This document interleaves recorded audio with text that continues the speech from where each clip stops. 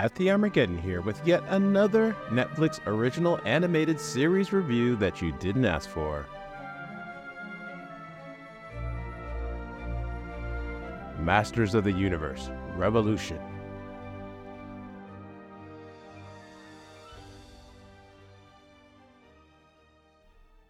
I'm not going to call it a renaissance, but the last, 20 plus years or so has been a great time for the reimagining of some of the more iconic things that we used to love in the 80s.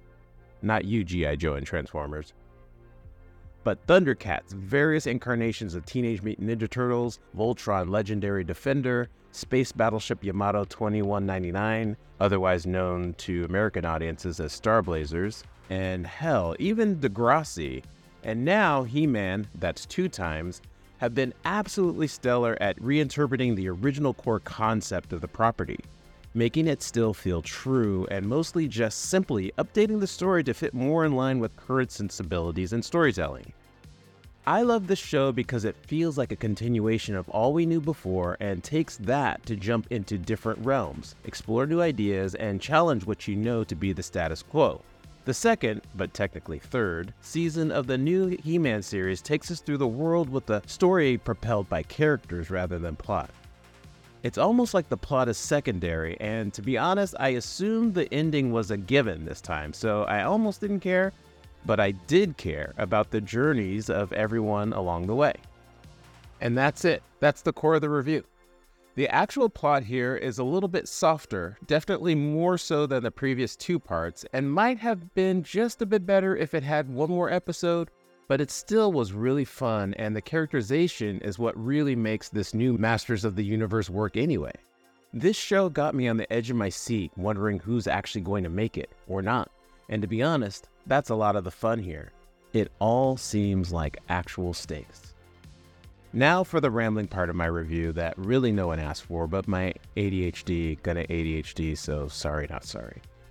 Folks always complain about remakes and Hollywood and how there are no new ideas, but if you actually know the history of storytelling, you would know that long before Hollywood, people retold the stories they heard with new interpretations, understandings about the world, and ideas to make what already felt compelling better. So for me anyway, I'm always open to the idea, just not the execution of it. Kevin Smith understands that we love the world of He-Man because obviously, by default, it holds a special place in our hearts. But he also understands, more importantly, that we loved it in the first place because it is the thing that it is. What am I saying? The movie and the early 90s version of Masters of the Universe and G.I. Joe and most of the Transformers movies missed this completely. They are unrecognizable, and honestly, this was mostly the reason why comic book movies failed for decades upon decades. They rarely felt true. But here, Smith starts with your nostalgia and moves it forward, almost as though it was simply just a continuation of the new thing you watched way back when without skipping a beat. It does the trick of moving forward without appearing as though it is looking back. As my good friend Corey Stevenson said, this show is the perfect example of how to reboot something, but also keep the history and spirit of the original source material alive. So yeah, remakes in Hollywood. If you're a fan of Arthurian legend or Robin Hood, loved either the Cumberbatch or Lucy Liu Sherlock or any mythology ever, then you already have experienced this and probably support this. It's just that sometimes it's good and sometimes it's bad.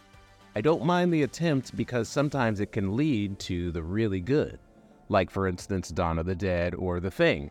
And the bad, well, you can just turn it off or put it down or move on with your life, and at the very worst, just go back and rewatch Total Recall with Arnold or the OG RoboCop.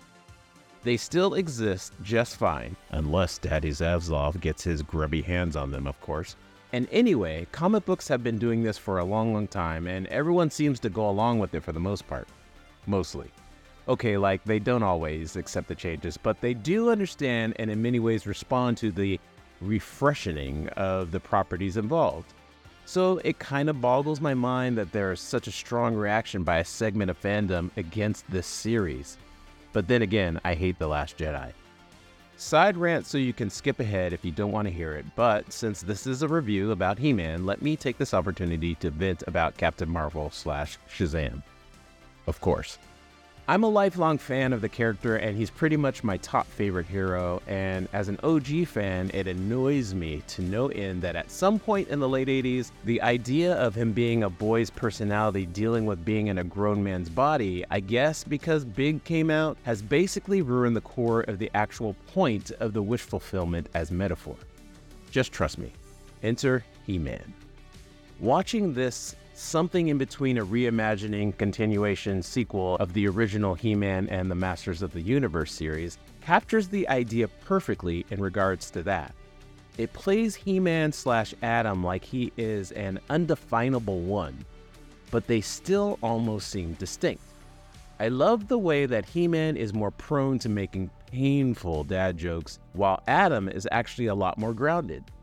They share the same brain, yet somehow seem different. It doesn't lean into, oh no, I'm just a baby shenanigans to tell the stories in the world. And I just wish modern Shazam had that same take. He-Man the character revels in the power and doesn't ever look back. Dear Lords of Kobol, let me be the writer of Shazam one day. I promise you all it will be amazing. Anyway, I love the direction Kevin Smith has gone with, and I love seeing all of my favorites from days gone by, recognizable yet being moved forward. In a lot of ways, those shows from the 80s today don't really hold up to the version in our memory. If you go back and watch He-Man or Thundercats, they were a lot more cheese than epic, I think we tend to remember. But this show, like Voltron and the others I mentioned, not you G.I. Joe and Transformers, do an amazing job in that they look a lot like the shows I remember and sort of tell stories that actually match my faulty memory, if that makes sense. If you're an old school fan of He-Man, you'll love this trip through your nostalgia with a little bit of spice. If you fear change, women, or people of color having agency, you'll probably hate it. But whatever, I can't wait for season 4. Plus, they planted one very interesting seed in a flashback that OG fans will know, that I hope ends up happening like I think it might. I give Masters of the Universe Revolution 5 Battle Cats Really Just Want a Hugs out of 5. Until the next review no one asked for, at the Armageddon, signing off.